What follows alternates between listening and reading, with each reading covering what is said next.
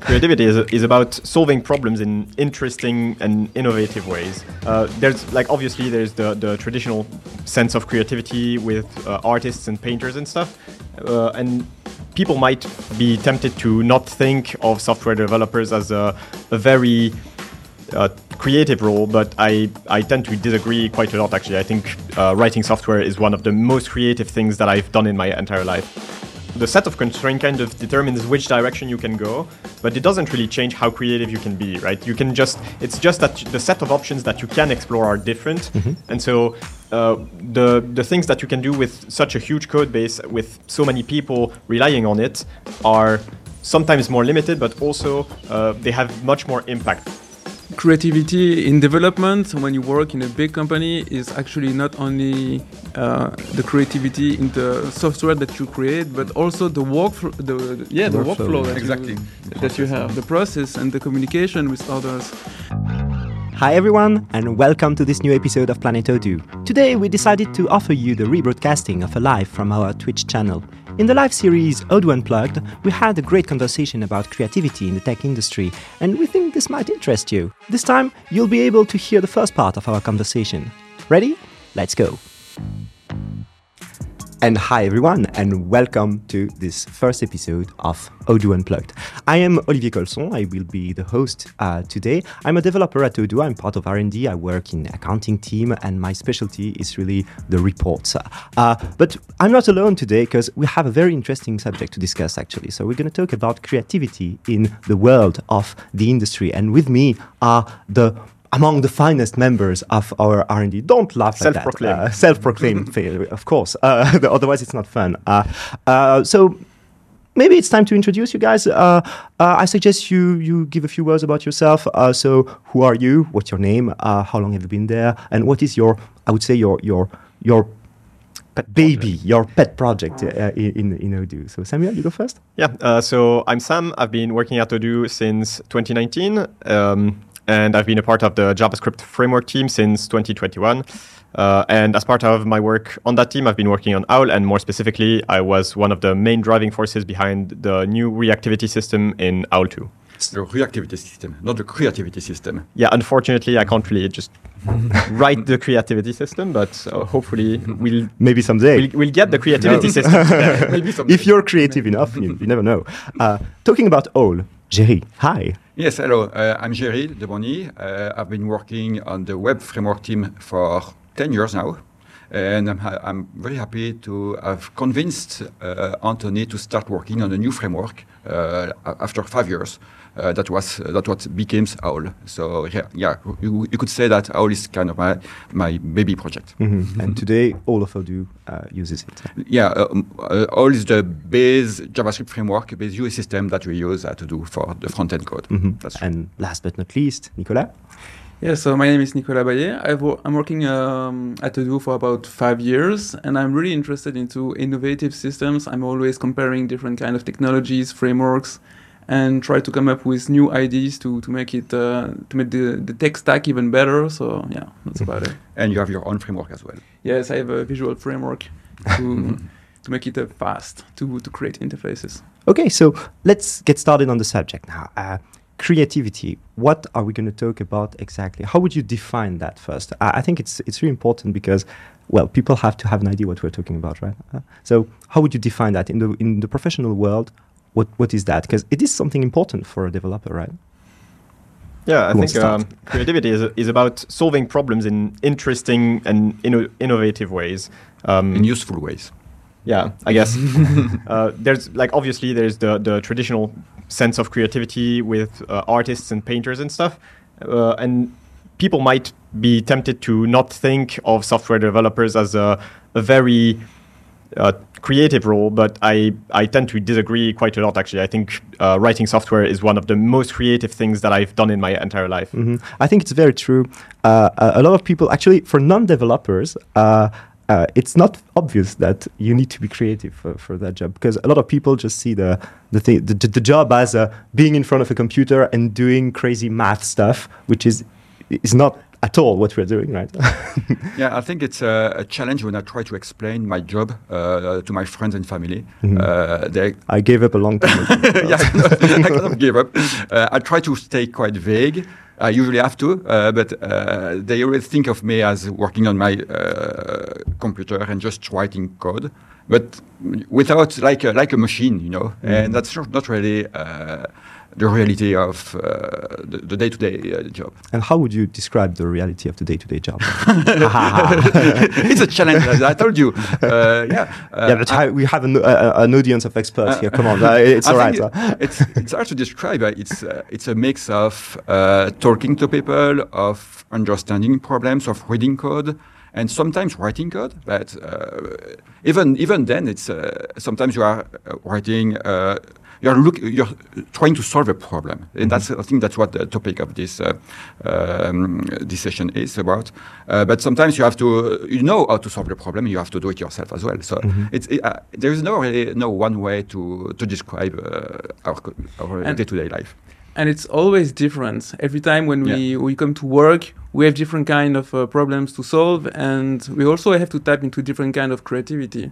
Creativity to be useful, and sometimes creativity to kind of explore things. We don't know yet if it's going to have some usefulness in the future, but we explore, and then sometimes we just need to make the job work, but we also need to be creative in the process of development. So creativity is very broad. Of course, there is the R in research and development, in R&D, and well, you need to do some research sometimes. So to try something that is hopefully interesting, but you don't know, and you need to try, and you will need to adapt it while doing it, and maybe at some point it will be groundbreaking, but you don't know when you start. You might have an idea, but you don't know it. I have a pretty funny way to explain what development is to non-developers that I like, actually, because it's a bit it's a bit of poetry like that. It's essentially development and just programming in general. I like to say that it's like the magic that mankind invented, because come on, you have a bunch of people knowing like formulas and ways of writing weird things that they are the only ones to understand, to produce some effects in the real world. There is one word for that, and it's magic, definitely. Mm-hmm. And like for any kind of magic, you need to have this kind of guys, with, just imagine a wizard, okay? The Baldur's Gate wizard, the typical Dungeons and Dragons things. This is a creative profile, okay? That's a guy that will be a bit weird, that will talk a lot and so on. So this is definitely the kind of guy that is interesting in programming as well, I think. So you're saying writing software is like casting a spell or something? Yeah, I mean, it is. You're literally writing arcane incantations, and you don't even need a wand for that. And symbols. I think it's also not just a wizard inside the universe of Dungeons and Dragons, but it's also very much like playing Dungeons and Dragons. Sometimes you have some tools that are in your toolkit, you know what spells you have, and you're trying to find interesting ways to use them. And I think it's also very much the case for software development. You have these concepts that you had to learn, and these seem like very boring concepts, and then depending on the problem that you're trying to solve and how you are chaining these concepts together, you can get a very interesting results. Like with spells in Dungeons and Dragons, sometimes that's the entire point, right? You're creating an interesting scenario, and in software you're using building blocks to create an interesting solution that solves the problem and gets to your goal. And that brings us actually to the biggest part, I think, of this conversation. It's the elements, the factors that will drive creativity. And I think we can start with, unless you have something to say. I wanted to come back to your video game idea. You were talking about Dungeons and Dragons.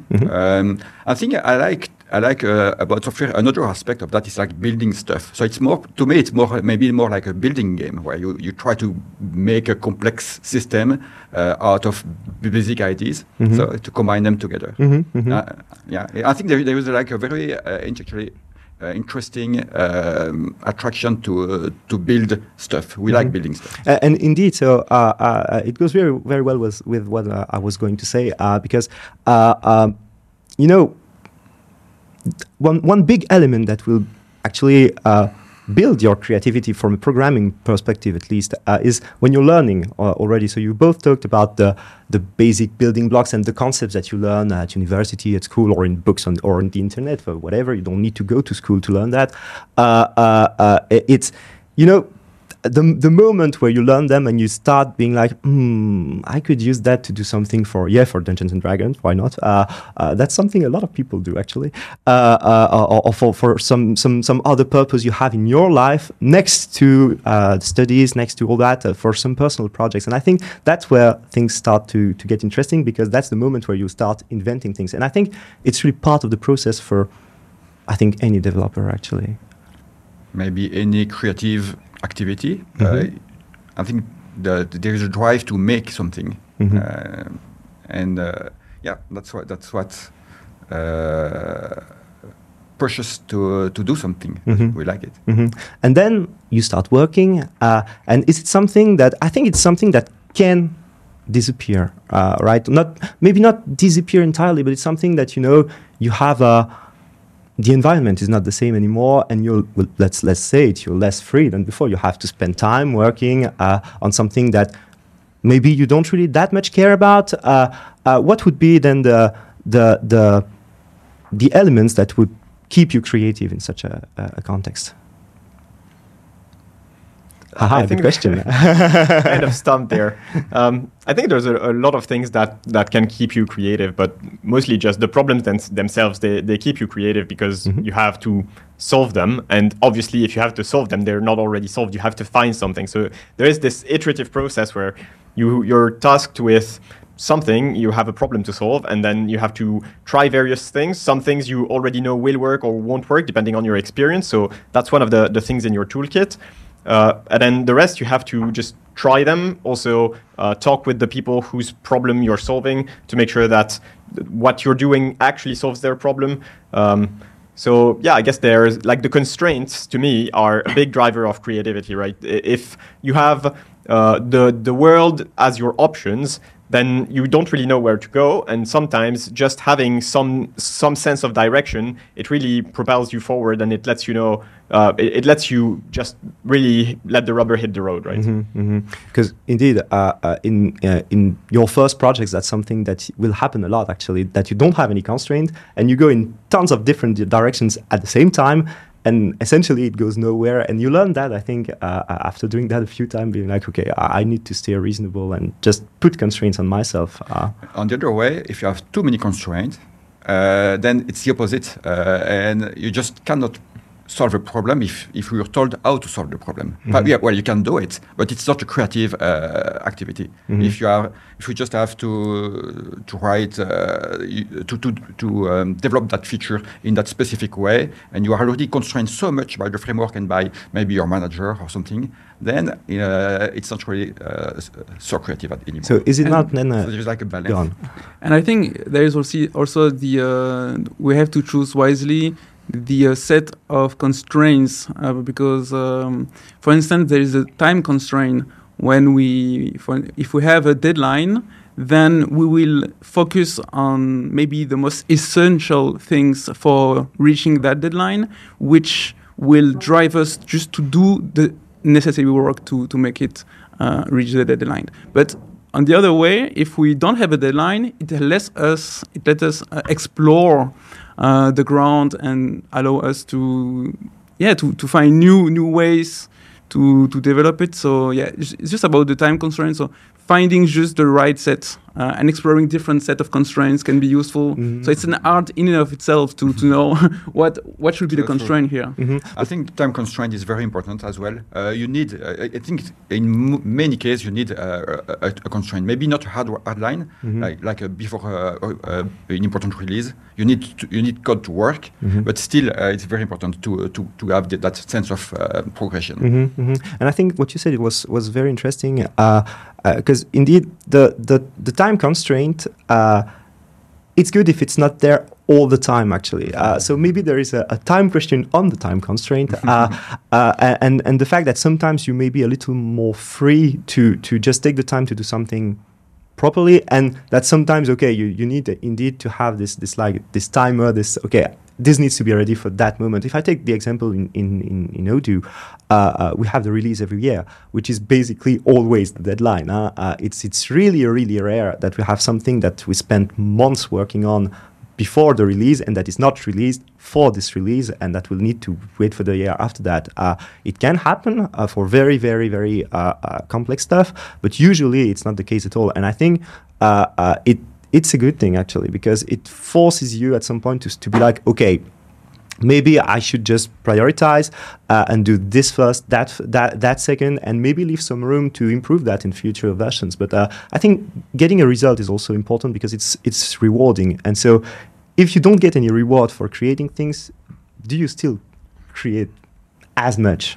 Well, now this is more specific to software development, but I think it's true for every field. Yeah, no, but we're talking about release schedule, and this is important to have some quick feedback as well. So when you release some project and people start using it, they will discover a lot of features, a lot of business flaws, a lot of bugs that you would not expect. They would do something in a really very creative way as also, and not necessarily in positive. I don't mean that as a positive, but still, you need that feedback to iterate. Sure. And I think that's really for software, and maybe for everything else. For software, you need that iterating process. Yeah, because it adds challenge. Sometimes really hard constraints as well, because there is something buggy or something. You have something that is working but you discover that it's only working well in 80% of the cases, and for the 20 other percent, it's not just not working; it's doing something wrong. Then you have to fix it. And sometimes it's not that obvious. It's not always just adding a comma somewhere, or I don't know. It might be just reworking a whole part of the mechanism to make that thing work and fit the need. But I think it's also something that will bring you to new ideas, and maybe in the future it will also make you realize, okay, we modeled that this way, but actually we should have gone for this other option, and let's redo everything to do it like that. So maybe bugs also then are a source of inspiration. But that's true. You need to fix in proper way for the proper context. So if in a stable release, you need to find a way to hook your bug fix in the proper way without breaking the system, without any breaking change, because the rest of the software ecosystem may use your system, and if you change something, it will break, of course. So, but of course, this is not the correct way usually. So you need to find a way to do it properly in stable releases, and in master release you can do it in a proper way if you find one. And it's something we face a lot at Odoo, right? Because we have this very modular architecture, and we have the community using our software and so on. And so even if we ourselves know that we could change this function and totally replace it with something else, because basically it's called in only 2 places and it's very simple, you're never sure that it wasn't used by some partner somewhere to do something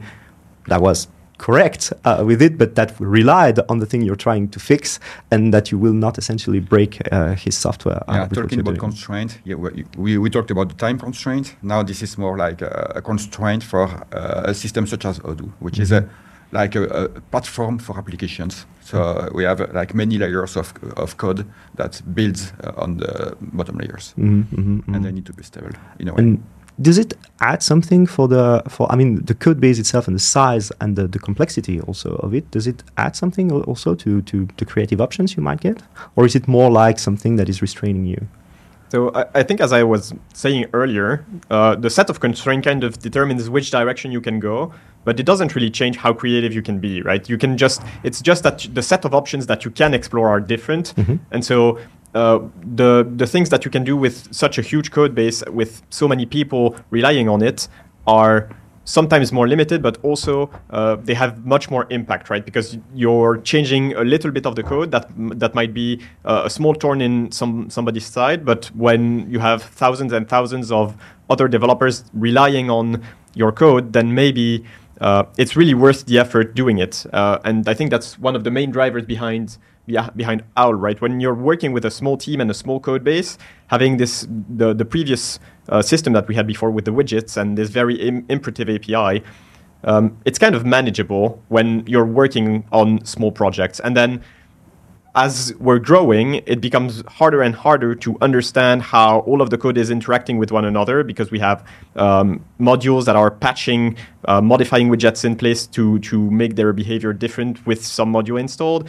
And then we also have these widgets that are becoming bigger and bigger, and it's becoming harder and harder to keep all of the state of the widget inside of your head. And so that's one of the main driving forces behind, well, we need something that's more declarative, that lets you just think about the state, and the UI is just handled automatically. And so it's kind of it's one of the main reasons why we even think that it was necessary to rewrite the framework, whereas I'm pretty sure if Odoo was still a 15-person company, then this idea would have never even been allowed to bloom. Yeah, it has a cost, of course. And it depends on the size of the project. So I would argue in a way that if you have a larger code base, I guess maybe if you work on some subsystem that is well isolated from the rest, you can easily change it, modify it, update it, fix it, understand it. But when you're working on the framework layer that the rest of the application builds upon, you need to be careful. And a larger code size means that it takes a lot of effort, and we need to be careful about changing it. So I think some large software companies use code mods and system to automatically update part of the code base when they need to change, and it's a challenge. So yeah, you can be creative, but it's still you feel the weight of the code base upon you. On the other hand, the fact that you have this whole code base around you, and a lot of people making it and just making it grow and evolve, I think it's also an incentive for yourselves. Tell to yourself, okay, they're doing that, they're doing that, they're doing that. We need to do something as well. It's a matter of pride. And just you're in this atmosphere that brings you to propose new ideas and to make big changes as well. I think it's important as well. Yeah, another thing that goes with the size of the code base, I think Jerry briefly mentioned it when he was talking about code mods. When the size of the code base is sufficiently big, then now you have a reason to build good tools to work with the large size of the code base.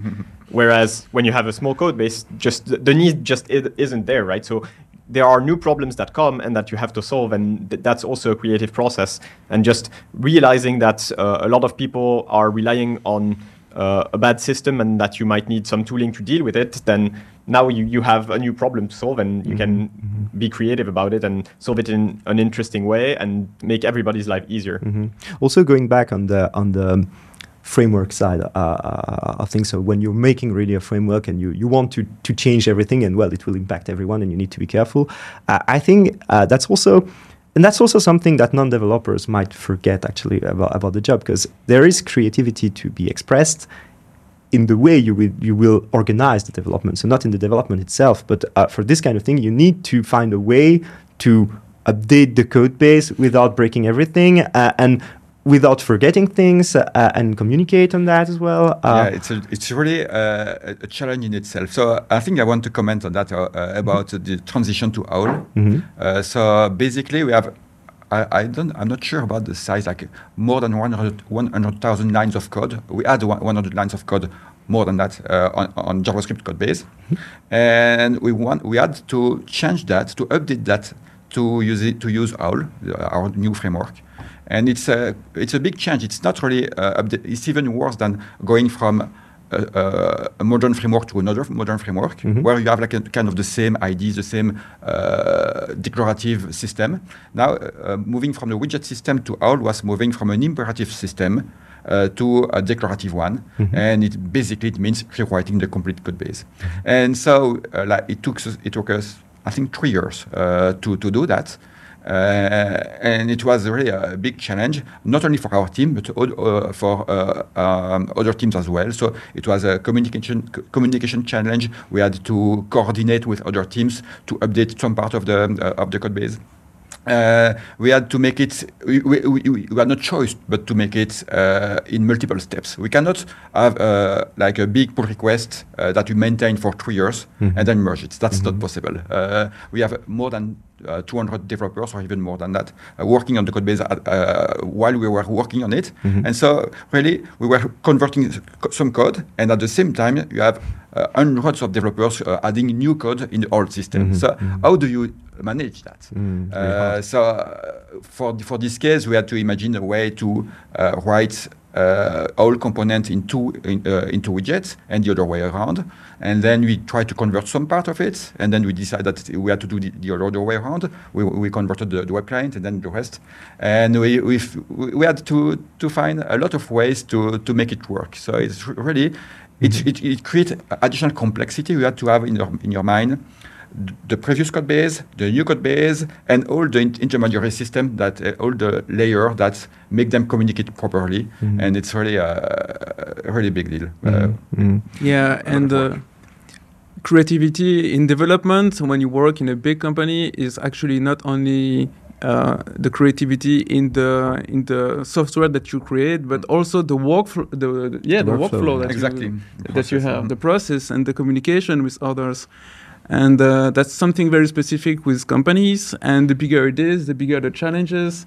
And I think for beginner developers, we don't realize when we start how much time we spend just to figure out what is the proper workflow, and also how to communicate with the colleague. And it's always changing because we have always new tasks. When we finish one, we have a new challenge, and it's a new kind of things to. And it can become really hard because also my personal example is the rewriting of the reports in Odoo 16, where it was on a smaller scale, but we had this kind of problems as well.